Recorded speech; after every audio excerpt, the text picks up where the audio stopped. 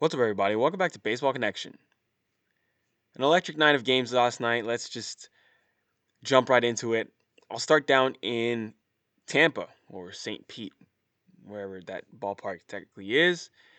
And it ended with a Brett Phillips walk-off home run, and we saw him break out the airplane, the same airplane he broke out when he walked them off in the World Series last year. This time he's doing it with a 3-run home run, a dramatic 7-4 win against the Tigers last night.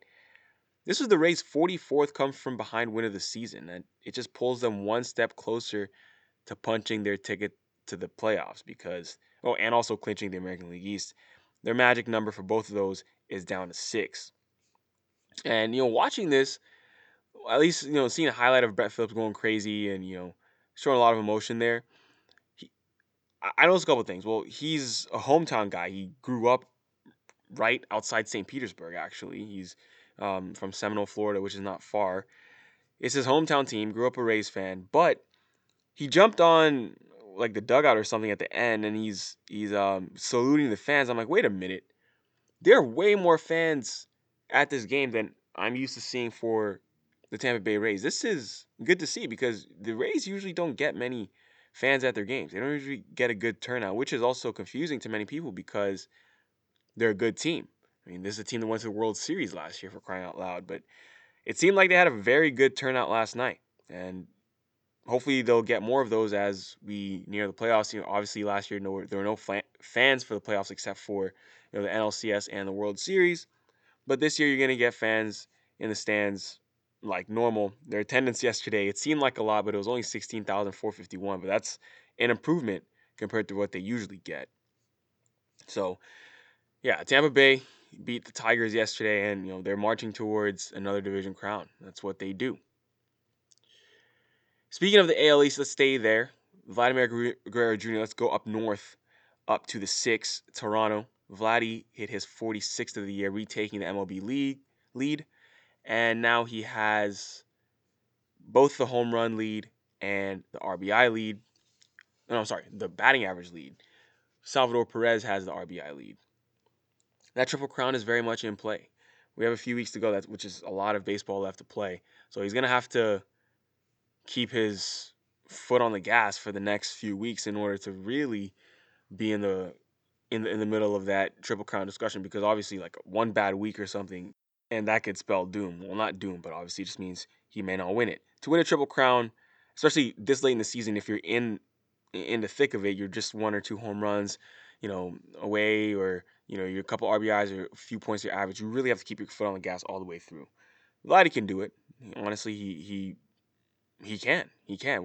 We have no reason to doubt him, but it's a rare feat for a reason. It's not like anything would be um, missing if he didn't do it. It's just, yeah, it is what it is. But in that game, they did lose 7-3 to the Twins. Hyun-Jin Ryu struggled, actually. It was a frustrating day for him. And 3 of his last 5 outings have actually been pretty rough. And yeah, I mean, he actually has the highest ERA in the rotation right now, 4.34. He's just been inconsistent. Couldn't keep the ball in the yard. Jorge Polanco took him deep early in the game.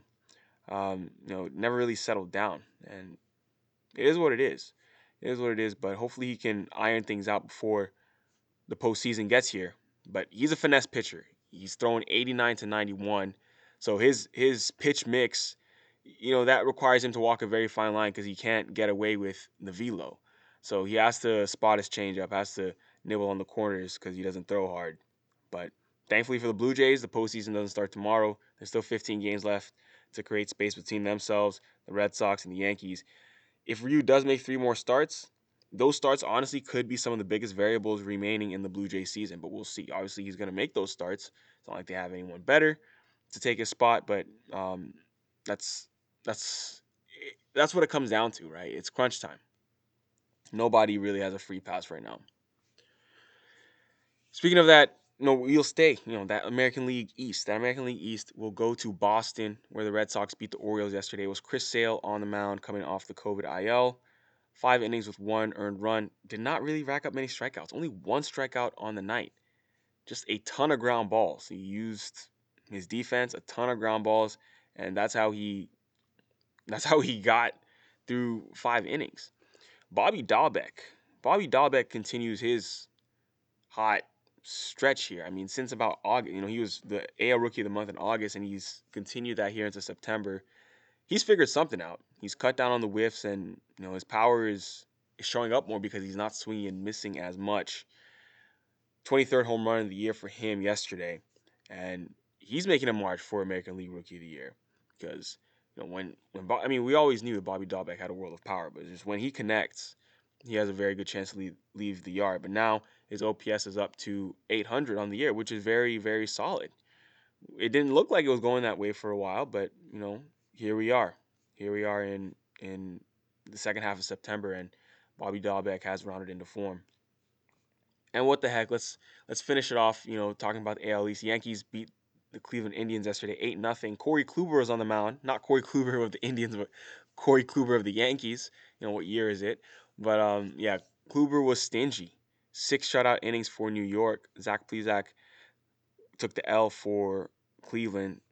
They could not keep the Bronx Bombers in the yard. 5 home runs for the Yankees, 2 from Gallo, 1 from Judge, 1 from Gardner, 1 from Stanton.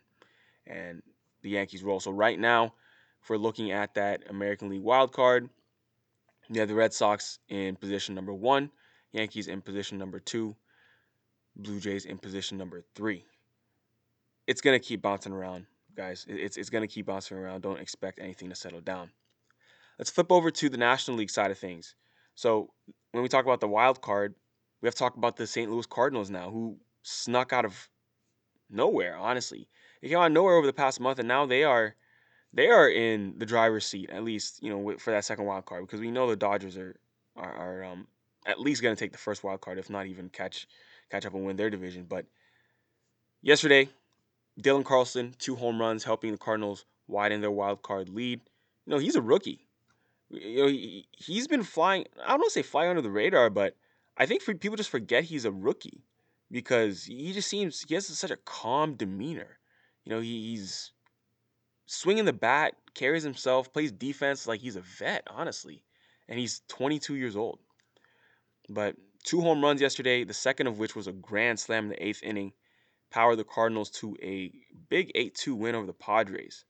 This is actually the first multi-home run game of Carlson's career.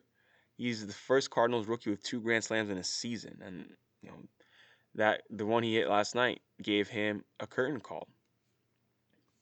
Pretty cool. 22 years old.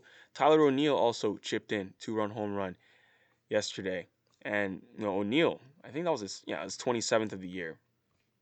We've seen O'Neill win a Gold Glove, so we know the defense is there. The bat has come around. He is definitely a valuable piece of that lineup. He's a valuable everyday player. I mean, more than that. I mean, 883 OPS. I'm just looking at that right now. I did not realize that he was having that good of a season with the bat. I really didn't. That's elite. That's elite. 26-year-old Tyler O'Neill. So this is a piece that the Cardinals are definitely going to be excited about. Maybe they'll give him an extension because he's proven himself on both sides of the ball. So that's that. And, looking at the standings right now, I mean, that NL Central, Milwaukee's running away with that. They're 12.5 up. So it's got to be that wild card. It's got to be the wild card when you're talking about the St. Louis Cardinals. And, they sit 1 game ahead of Cincinnati in that race. 1.5 games ahead of San Diego, but they're playing San Diego head to head, so it's very important that they win those games. San Diego could definitely catch up. Obviously, if San Diego beats St. Louis today, then they're within half a game. It's as simple as that. It's take care of your business. Some of these teams kind of control their own destiny. We're not at the point where we start needing help from others. Maybe we're getting there.